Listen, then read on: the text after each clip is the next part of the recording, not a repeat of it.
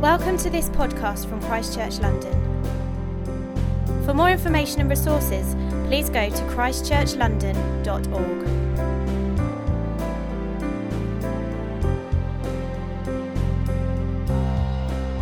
I don't know what your Christmases are like, but this year I got given a book by a family member on how to die well. So this is the book. Nate, if we could have the next slide, please. Atul Gawande, Being Mortal. In this book, Gawande tells the story of a young physician, Bill Thomas, who comes to work in a care home where there are 80 old people. And Bill Thomas says this is the most dismal environment that he has ever stepped foot in. It is boring. It is lifeless. It is the last station before the funeral. It feels like the whole thing's been constructed just to help people live life out until death arrives. And being a young physician and full of idealism and also not wanting to turn up every day to something as dismal as he was experiencing, he determined to change it. And he took the management on and he said, look, we've got to get some life in here. He said, I would like to introduce 2 dogs, Target the greyhound and Ginger the lapdog. I would like to introduce 4 cats. I mean, that's interesting, dogs and cats, but wait for it, and 100 parakeets. And eventually, this very determined young doctor won the day. And not only did he win the day for introduction, he won the day that all of them would be introduced at one moment, on one day together. Clearly, his gifts of persuasion were stronger than his gifts of implementation, because the parakeets arrived before the bird cages. So the guy who brought the parakeets unloaded them all into the library, shut the door, and left. The bird cages then arrived as flat-pack furniture later that day. Well, you can imagine the chaos that ensued. Nonetheless, and it was followed then by a colony of rabbits and some laying hens. And Bill Thomas goes on to tell the story of one elderly man who was recently widowed. He'd lost his wife of 60 years. 60 years. And this guy had determined to give up on life. He wasn't getting out of bed anymore. He said, I don't walk. He wasn't feeding himself properly, and his family or the nursing staff needed to help him with the most basic of tasks. So smart Bill Thomas introduced 2 parakeets into his room. Slowly but surely there was a change. This elderly gentleman started to watch the parakeets. In fact, he moved his bed, he who couldn't walk, so that he could view the parakeets the whole time. When staff came in, he would advise the staff not on how he was feeling today, miserable always, but on the birds, what they were up to, what they needed, and how they should be served. It wasn't long after that when a notice went up saying Target the greyhound needed walking, that our gentleman got out of bed, went to the reception desk, and presented himself as the man to do the task. You know, within 3 months, he had discharged himself from the care home and had gone back home. And his was not the only change. People started living longer. Prescriptions, drug taking in the legal prescriptions in the home, reduced by 50%. 50%. Here's what Gawande concluded from this. He said, every human needs to have a reason to live. He went on, we all require devotion to something more than ourselves for our lives to be endurable. And I think these are really important lessons. It was David Thoreau, the American writer, who put it like this. He said, the mass of men lead lives of quiet desperation. And if you don't think that's right, then look in the eyes of the commuters that you're next to tomorrow or whenever you're next traveling around London, and spot how many eyes of quiet desperation there are. This next bit was attributed to him. He didn't actually write it or say it, but I liked it, so I've added it. And it says that, and die, so the mass of men lead lives of quiet desperation and die with their songs still inside them. Now, I think the most important part of what Gawande observed and what the Bible actually talks about is that you don't have to be young to have a sense of purpose. These people were at the end of their lives. You don't have to be successful. You don't have to have had a great family and a great education and have a great job to be looking for what's next in life. These people were at the very opposite end. They had suffered loss. They had suffered pain. Life, at least in recent times, had probably not been kind to them. But they still needed a sense of endurance, or they still needed a sense of purpose. This, of course, is an important lesson for us as well. The Bible observes it. It says that hope deferred, when you lose your hope, it makes the heart sick. In other words, it's not good for people to live without purpose. It doesn't do them any good. The Christian faith offers all sorts of opportunities for purpose. It offers them individually, but maybe more importantly, it offers them together as a family. When we join a church, then we come into a body, a family that is oozing possibilities. It's pregnant with purpose and pregnant with hope and with promise for the future. So even if I can't work out what my vocation is, even if I've done the life plan and I've worked with the life coach or whatever, and I still can't work out what I'm for, then actually it doesn't matter. And the Bible has a lot more to say about what we're for together than it says what we're for individually. Maybe there's part of that, living for something beyond ourselves. We can do more together than any one of us, however fantastically able you are, can do by yourself. This should be a community deal.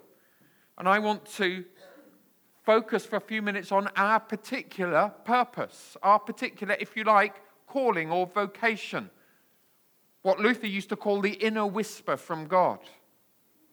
Because this is one of the great gifts to us, and we can find it in the book of Acts, as Stephanie read to us, from Paul's visit to Ephesus. And let me just sketch a bit of background to this. I'd like you to imagine, please, that you are standing with Paul looking down on Ephesus.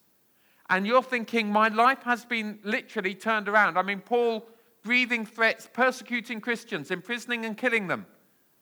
Now doing the exact opposite, planting churches, advancing the faith, telling everyone, this God who loves us can change your life. He's standing there looking down on Ephesus. Well, here's what he can see.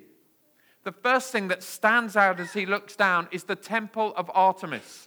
It's one of the 7 wonders of the ancient world. If you've been to Athens, then you will have seen the Parthenon dominating the skyscape. Well, this temple here is 4 times the size of the Parthenon. Huge.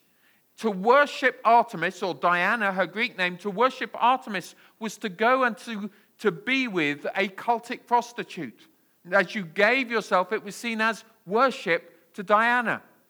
Paul looked down, he could see this huge, expansive temple, amazing architecture.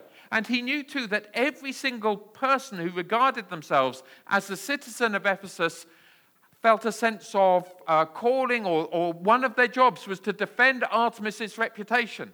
I mean, this is not good. I'm here to share God's love, not Artemis's love. Every single one of these citizens are like, we defend Artemis. What else would he have seen? As he looked down, he would have also seen the theater. If you go to Ephesus in modern-day Turkey, you can still see it. That theater is 10 times the size of the largest West End theater. It took 25,000 people. We'll see later, Paul gets himself in a spot of bother and ends up in the theater. Now just imagine, just while we've got the picture here, just imagine 25,000 defenders of Artemis in danger of rioting, filling that theater. Imagine the volume of sound. Maybe, fortunately, Paul, looking down on Ephesus, does not know what's in store for him. Now, if you're seeing the temple, if you're sensing the loyalty of the citizens, if you're seeing the size of everything, then you start to think, well, what have I got? Well, Paul's audit was fairly quick and easy. I have no connections there. There's virtually nobody who knows Christ there. I have 2 traveling companions, no money. So what do? Well, probably the first thing you do is feel thoroughly intimidated. I remember starting Christ Church London 13 years ago. We had our first ever meeting. It was a sort of lunch and chat and sharing a vision, funnily enough, not dissimilar to what I have to say today, at the Strand Palace Hotel in February 2004. I dropped Philip and the children off. I went to park the car, and I remember walking from Covent Garden, which was the only place I could find to park the car. I was new to town. I remember walking back to the Strand and just feeling dwarfed by the size of the buildings. You don't notice. I don't notice now, but you could just see them. And this number of people. And I remember talking to myself, David, for goodness sake, don't lose your confidence today. You're about to stand up and tell 50 people you're starting a church. But it was intimidating stuff. How do we do that? And I hope you feel a sense of the challenge. 4 services going on, 5 services, but nonetheless, really just a handful of us in a population with many skeptical, cynical, hurt, broken. We want to share God's love, the sheer joy and privilege of that. So where does Paul start? Well, he bumps into 12, we're told, disciples. He asked them a really interesting question. I don't know what the first question you'd ask. Have you got any money? He doesn't ask them that question. He says, have you got the Holy Spirit? They say, Holy who? I mean, they say, we have not heard of the Holy Spirit. So why does Paul start there? Why does he start there? Not, who are your contacts? How can we launch an advertising campaign or whatever? Why does he start with the Holy Spirit? Well, he starts because it has been a life-changing experience for him. And if something's changed your life, you want to give it away. You know, he's on his way to Damascus, modern-day Syria, to persecute the church. He sees a bright light. He falls to his knees. Paul, who are you that persecutes me? Shocking, revolutionary. Must have thought he was imagining it. He goes and sits in Damascus for 3 days, cannot see, doesn't have anything to eat or anything to drink. He must be in total turmoil. Then a guy he's never met arrives and says, God has sent me. Ananias says, how did you find me? God has sent me, and he's told me to lay my hands on you that you would receive the Holy Spirit. And it says, and this was, I think, both historical fact but powerful metaphor as well, it says that when Paul was prayed for, he was filled with the Spirit and his eyes opened. He'd been blind. He'd not seen where he was going. Now, full of the love of God, full of the power of God, he sees everything in multicolor. It all looks different. And you may say, well, I could take some of that. Well, certainly these Ephesians needed that, these 12. And he prays for each of them, and we're told that they speak in new languages. And they start under the inspiration of the Spirit to talk about the future. Maybe they talked about what God wanted to do in that city. Who knows? But it's interesting to see the sort of process that leads to that sort of experience, which many of us have had here. But the reason I sit on it, although many of us have had experiences, is that we all leak. So you may have had a great experience of the Spirit, but we all need constant refillings. I remember one time, not too far from here actually, I spent a month years and years ago in Brockley in South London. I was staying with somebody else, and the only bed they had for me was a bunk bed. But I'd found in my heart the days before that a longing for more of God. Often you feel it before you think it. Do you know what I mean? Just as I want to be closer to him. I hear that story and I think, I have never experienced anything like that. That would be worth pursuing. That would be worth having. And one night I couldn't sleep. And I'm lying there, and you know what it's like when you can't sleep and you're in somebody else's house, so you can't even get up. So I thought, well, I might as well pray. Incidentally, I find that's a fairly good way of getting to sleep sometimes. But for the next half an hour or so, I lie in bed, or lie on the bed, and I pray and I think about the love of God. I think that was significant. It started with longing, then it went to pursuit. It was the next day that during a time of worship, I had an experience like I'd never had before.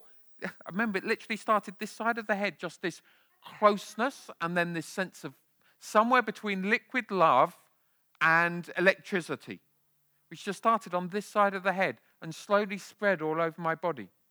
I didn't dare move a jot in case it went away. By the end of that, I knew I must read the Bible more. Not in the future, but right now. And I looked at my next 3 days that were packed, and I thought the only way I will do it is if I take the hour at lunchtime, I do not eat, but I read the Bible instead.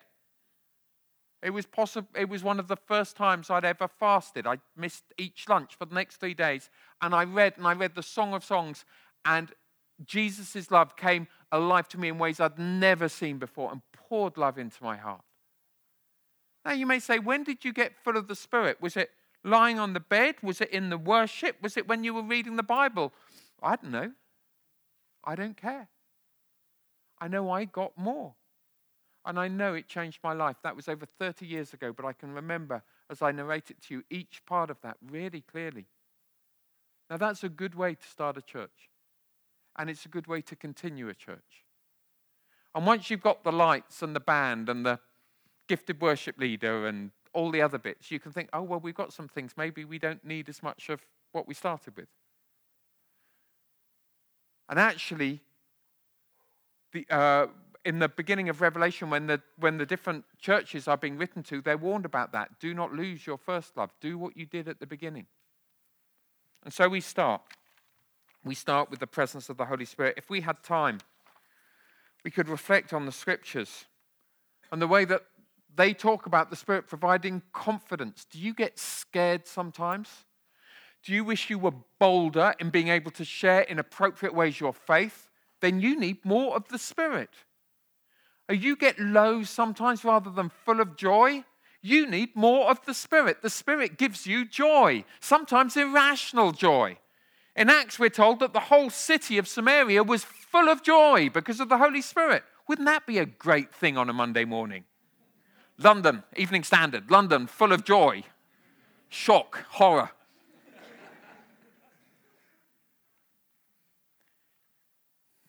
If we had time, we'd look at how the Holy Spirit gives us love. Do you know, the most basic, the greatest need every single one of us has is to know we're loved. Not there, but there. It's why when people fall in love, they're so excited and dismal at getting anything done other than thinking about the person they love. It's meeting a huge, huge, deep need that actually the Spirit of God gives us. The Spirit of God gives us. Now you may say, whoa, David, I'm a visitor. This is a bit weird. Let me share with you another piece of reading from this year. This was a big book, not used to impress you, but just because there's a great quote inside. Next slide, please. Book I read over the summer, Protestants, the Radicals Who Made the Modern World. Rari is a professor of church history. This is a serious book, reviewed in most of the broadsheets. But he says this in it. Next slide, please. He says, nearly a tenth of all humanity and more than a quarter of all Christians now belong to what he describes broadly as the Pentecostal movement. Now, the Pentecostal movement is anyone, in Rari's terms, who talks about experiences of the Spirit today. Did you hear that? 1 in 10 of all humanity has now had an experience of the Spirit of God. This is the fastest growing religious movement in the world. This has been the fastest growing religious movement in the world for at least 50 years, 70 years. And 1 in 4 of every Christian, Catholic, Orthodox, Protestant, the whole lot. God loves the whole lot, by the way. And he pours his Spirit out on all of it. Isn't that wonderful? So this is a little more mainstream than maybe you imagined it to be. Anyway, enough said. Receive the Spirit. In a while, we'll have an opportunity to give. Once we've given and poured out our hearts of love, if you want, you can come to the front and you can receive the Spirit. That just happens to be in that order today. I'm not saying that's the way. You're not paying for the Spirit, clearly. And we'd better move on fast. They receive the Spirit. What happens next? Well, Paul has this most remarkable thing happen as people come to faith. Demetrius, who we'll meet in a little while, he says large numbers have come to faith. Next slide, Nate, if you would. Next slide as well.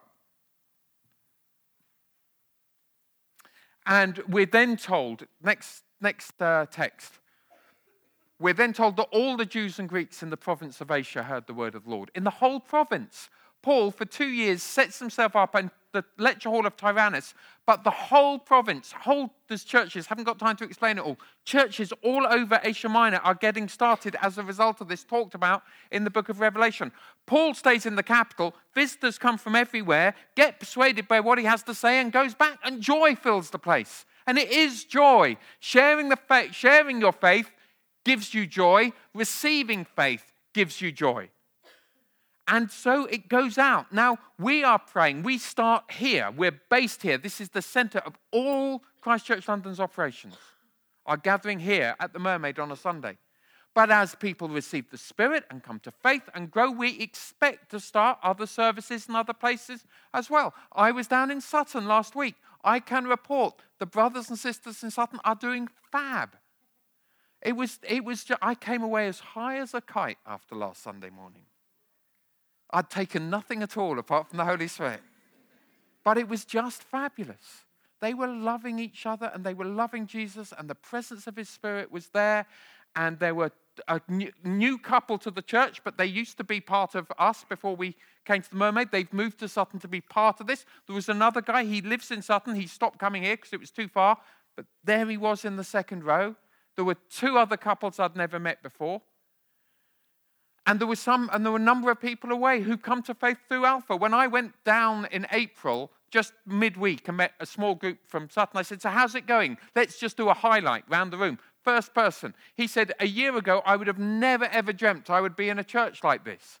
I wouldn't have believed you if you told me. But Alpha has been great. Next person. I've loved doing Alpha and having Alpha in my home. It's been a joyful privilege. Next person. If you knew me, you would know my life is totally transformed as a result of doing Alpha. Yes! This is exactly what we're about, and it leads to joy. There was joy in Numbers 1 and 3, if you'll forgive me numbering individuals for a moment. There was joy in Numbers 1 and 3 who had received, and there was great joy in number 2 who had given away. It works both ways. Now, Paul was in an environment that was aggressively, not secular, but had other faiths. You know, the Jews, we're told, became obstinate and maligned the way. Now, to malign the way today is you publish articles that are not true and smear people. That's what was happening. And then we're told that the whole city riots and fills the theater because they're worried that they're going to lose money from the temple because you can't sell so many statues because so many people are coming to faith. So it's a bit of a tricky situation. So how did Paul, in that aggressive environment, see so much joy? And before you say, well, that's not relevant to us now, I think it is. Did you see this newspaper headline this week?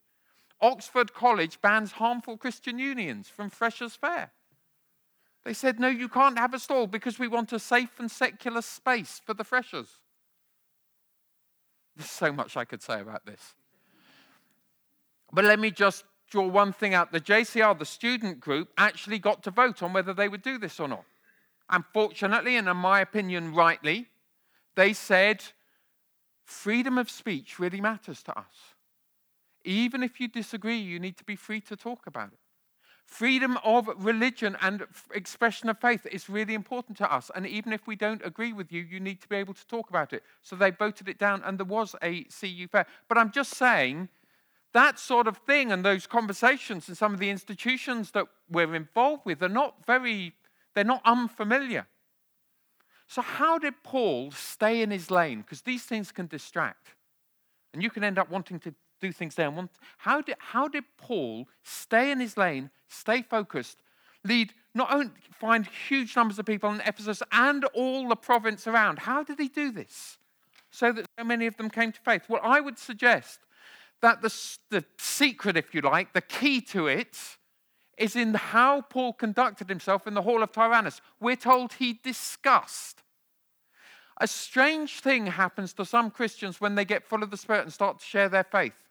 They forget that they're friends of people they love, and they start to deal with them like scalps or trophies. It's dreadful. Paul discussed, he loved, and he respected. If you're going to discuss with people for 2 years, you cannot harangue and bully because they won't come back. Discussion involves actually, dictionary definition, an exchange of ideas. It is saying today we live in a pluralistic environment, a pluralistic society. We will hear yours, you must hear ours. We will listen together and we will explore. And Paul didn't insist, he didn't bully, he didn't say you must come to faith. It says later in the passage, which we didn't get to read, that there were city officials who were friends of his, but it seems that they were not Christians. So Paul had friends outside the Hall of Tyrannus. Maybe they'd come and heard him. They just said, we don't get it, Paul. Paul says, I love you anyway. But there was that mutual respect. Now, that mutual respect didn't go, well, I sort of don't care. You think what you want. I don't mind. That's not Paul. Paul's like this, vroom, I'm going to share this love and give this joy wherever I can. But he's also respectful at the same time, and it's holding both of these in balance, which is very, very, very important. Paul also acted as well as spoke.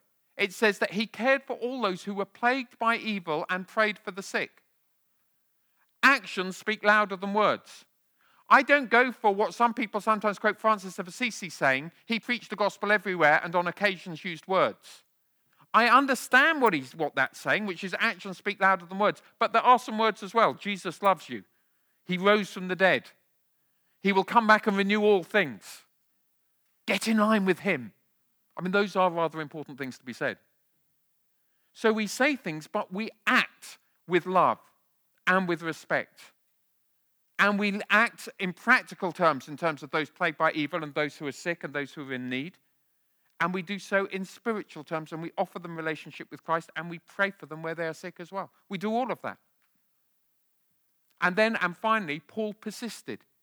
He got up every day and he went to the Hall of Tyrannus for 2 years. Somebody recently said to me, David, the secret of success is turning up. Well, it's at least a great place to start, isn't it? And if you don't turn up, you don't. And Paul turned up, and he kept turning up, and he kept speaking. So we respect, we love, we serve, and we speak. And as we do those things, we trust that joy will fill this city. And joy will fill your heart as well, as you hear stories and as you're part of that whole process. And so this is our dream. Our dream is that the church, we get full of the Spirit, and the city gets full of joy. What is not to like about this? And then the overflow of personal faith is public transformation. Personal faith goes to public change. And this happens in this city. Paul has not said a word against the Temple of Artemis, though it dominates the landscape. But because so many people are coming to faith, the workmen start to get nervous that they're not going to be able to sell their statues as a result. And it's a great reminder to us that the love of God starts in people's hearts but flows out into public lives as well. Let me read you an article or a quote from Time magazine, international magazine, not known for faith in any way at all, just does the news. Here's what it said a couple of years ago. Remember the spiritual revivals that helped lead to the abolition of slavery in Britain and the United States? Interesting. Spiritual revivals that led to these things. The black church's leadership during the American Civil Rights Movement, the deeply Catholic roots of the Solidarity movement in Poland that led to the overflow of communism, how Desmond Tutu and the South African churches served to inspire victory over apartheid, and today, how the growing evangelical and Pentecostal churches of the global South are mobilizing to address the injustices of globalization. Here is the key sentence. Historically, social reform often requires spiritual revival. Wow. Often social reform requires spiritual revival. To change the world out there requires a change in here first. And I love the fact, there's so many things I love about being part of this family, but one of the things that I love is the way that so many of you are living that out. Been chatting recently with a couple in the South Service. Chris spends his days developing mobile banking in Africa that is drawing hundreds of thousands of people out of entrenched poverty. He says that's because of my faith. His wife, Cricky, is a marketer who's using her skills to get the news out that FGM in West Africa is bad news and looking to change culture there. We have a young lady in the West End service who will be speaking at the Everything Conference. She paints Yazidi women.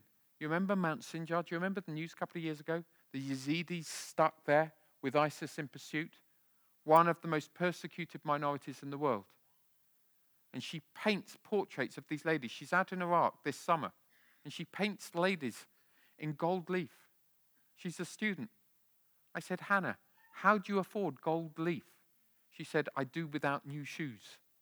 And I do without new this, and I do without new that. Because I want to express the dignity that everybody has, whatever's happened. However many times they've been sold by ISIS, that they have dignity because they've made in the image of God. What a privilege.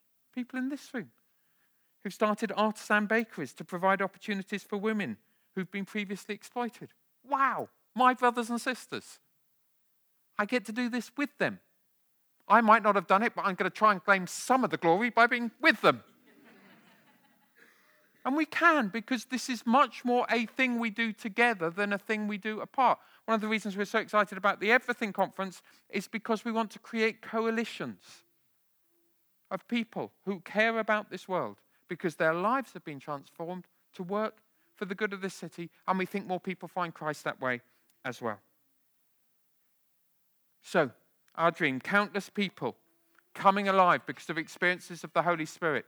That joy spreading because countless numbers in this city and beyond are coming to faith. And the city looking different as a result as people's lives are changed. For me, that is a purpose worth living for. Thank you, Atul Gawande, for reminding me that I don't have to wait till my last stage of life to live that way. I can live that way now. Now, in order to do all of this, we are praying for £250,000 over the next 2 weeks, which is something we've not spoken about a lot these last few weeks. We've concentrated on our hearts, and we felt that's been really important. But now's the time to ask the question, how will you contribute? One of the things that we've said over these last few weeks is that numbers of people have moved on over this last year. It's always happening. But some of the central key Christ churches who've been carrying this thing financially have moved on. God bless them. We're thrilled they were part of us. We're thrilled that they've gone on to new things. But that gives an opportunity to us to step up. He may be saying to some of us, the Spirit may be saying to some of us, you now are to fill others' places. I wonder what the Spirit is saying to you. During the last couple of weeks, I received an email. It came via somebody else in the office, and they wouldn't tell me, rightly, you'll see why, wouldn't tell me who it was from. So I have an anonymous email, and I want to read it to you. And it said this. This is an example of the Spirit speaking. When David was preaching on Sunday about giving, an amount came into my mind that equated to 10% of my income. I dismissed it as my head doing very quick mental maths. When David then mentioned the option of stepping towards 10% in sequences, I thought maybe I'd halve the amount that came into my head. But that 10% amount kept popping up. I asked God for more time to pray and to give me another assurance that 10% was the right amount. Of course, they went on, this was at the bottom of my prayer list. How honest of them. I have to admit, I did not earnestly seek God for his guidance on my giving. But earlier this week, I was reading an article on Zacchaeus the tax collector and how his heart was transformed, and he pledged to return 4 times more than he had taken. 10% of my pay equals 4 times more than my current giving. God is good, signed off with a smiley face. Now, I think that person has given their heart. It's given their heart. And that's what God appeals for or asks for all of us. And so maybe the band could come back, please. here's what we're going to do. We're going to take just a few minutes. The band are going to play, but this is our opportunity to pray and ask for the Spirit's guidance or leadership. And it also gives us an opportunity to fill out these envelopes, which we have on each chair if you want to do so. And then once we've had a few minutes with the band playing, but us seated, so when the band starts to play, I understand if you're a Christchurch regular, you get up, you sit down this time. So sit down, we have some time to pray, reflect, fill out envelopes, and then in a few minutes I will invite us all to stand and we'll sing together and we'll take that offering, and then Andy will come back and lead us in prayer, both for thanksgiving for all that God has provided and asking him for multiplication of that into good works and lives changed. So I wonder whether you bow your head with me. I'd like us to pray together, and then we've got a few minutes to continue to pray, and if we want to fill out an envelope before we stand, sing, and take the offering. Let's pray together. Father, we thank you for this gift of purpose that you provide for us. Thank you for the wonderful joy of receiving your Spirit. And I pray, Holy Spirit, fill this space now. Come, Holy Spirit, on our sacrifice, on our joy, on our service, for your name's sake. Thank you for the joy of sharing faith with others and others finding you. Thank you for the joy of using the gifts, talents, and resources that we have to make this city and this world a better place. Now I want to pray, Holy Spirit, be whispering to us. Show us what you want from us. Show us how you want us to respond to you. We want our lives poured out, for we know that there is joy and there is glory to God. And so, Lord, we open our hearts and open our lives to you now in Jesus' name.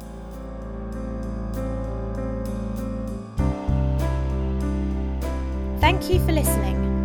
For more information or for further podcasts and downloads, please visit christchurchlondon.org.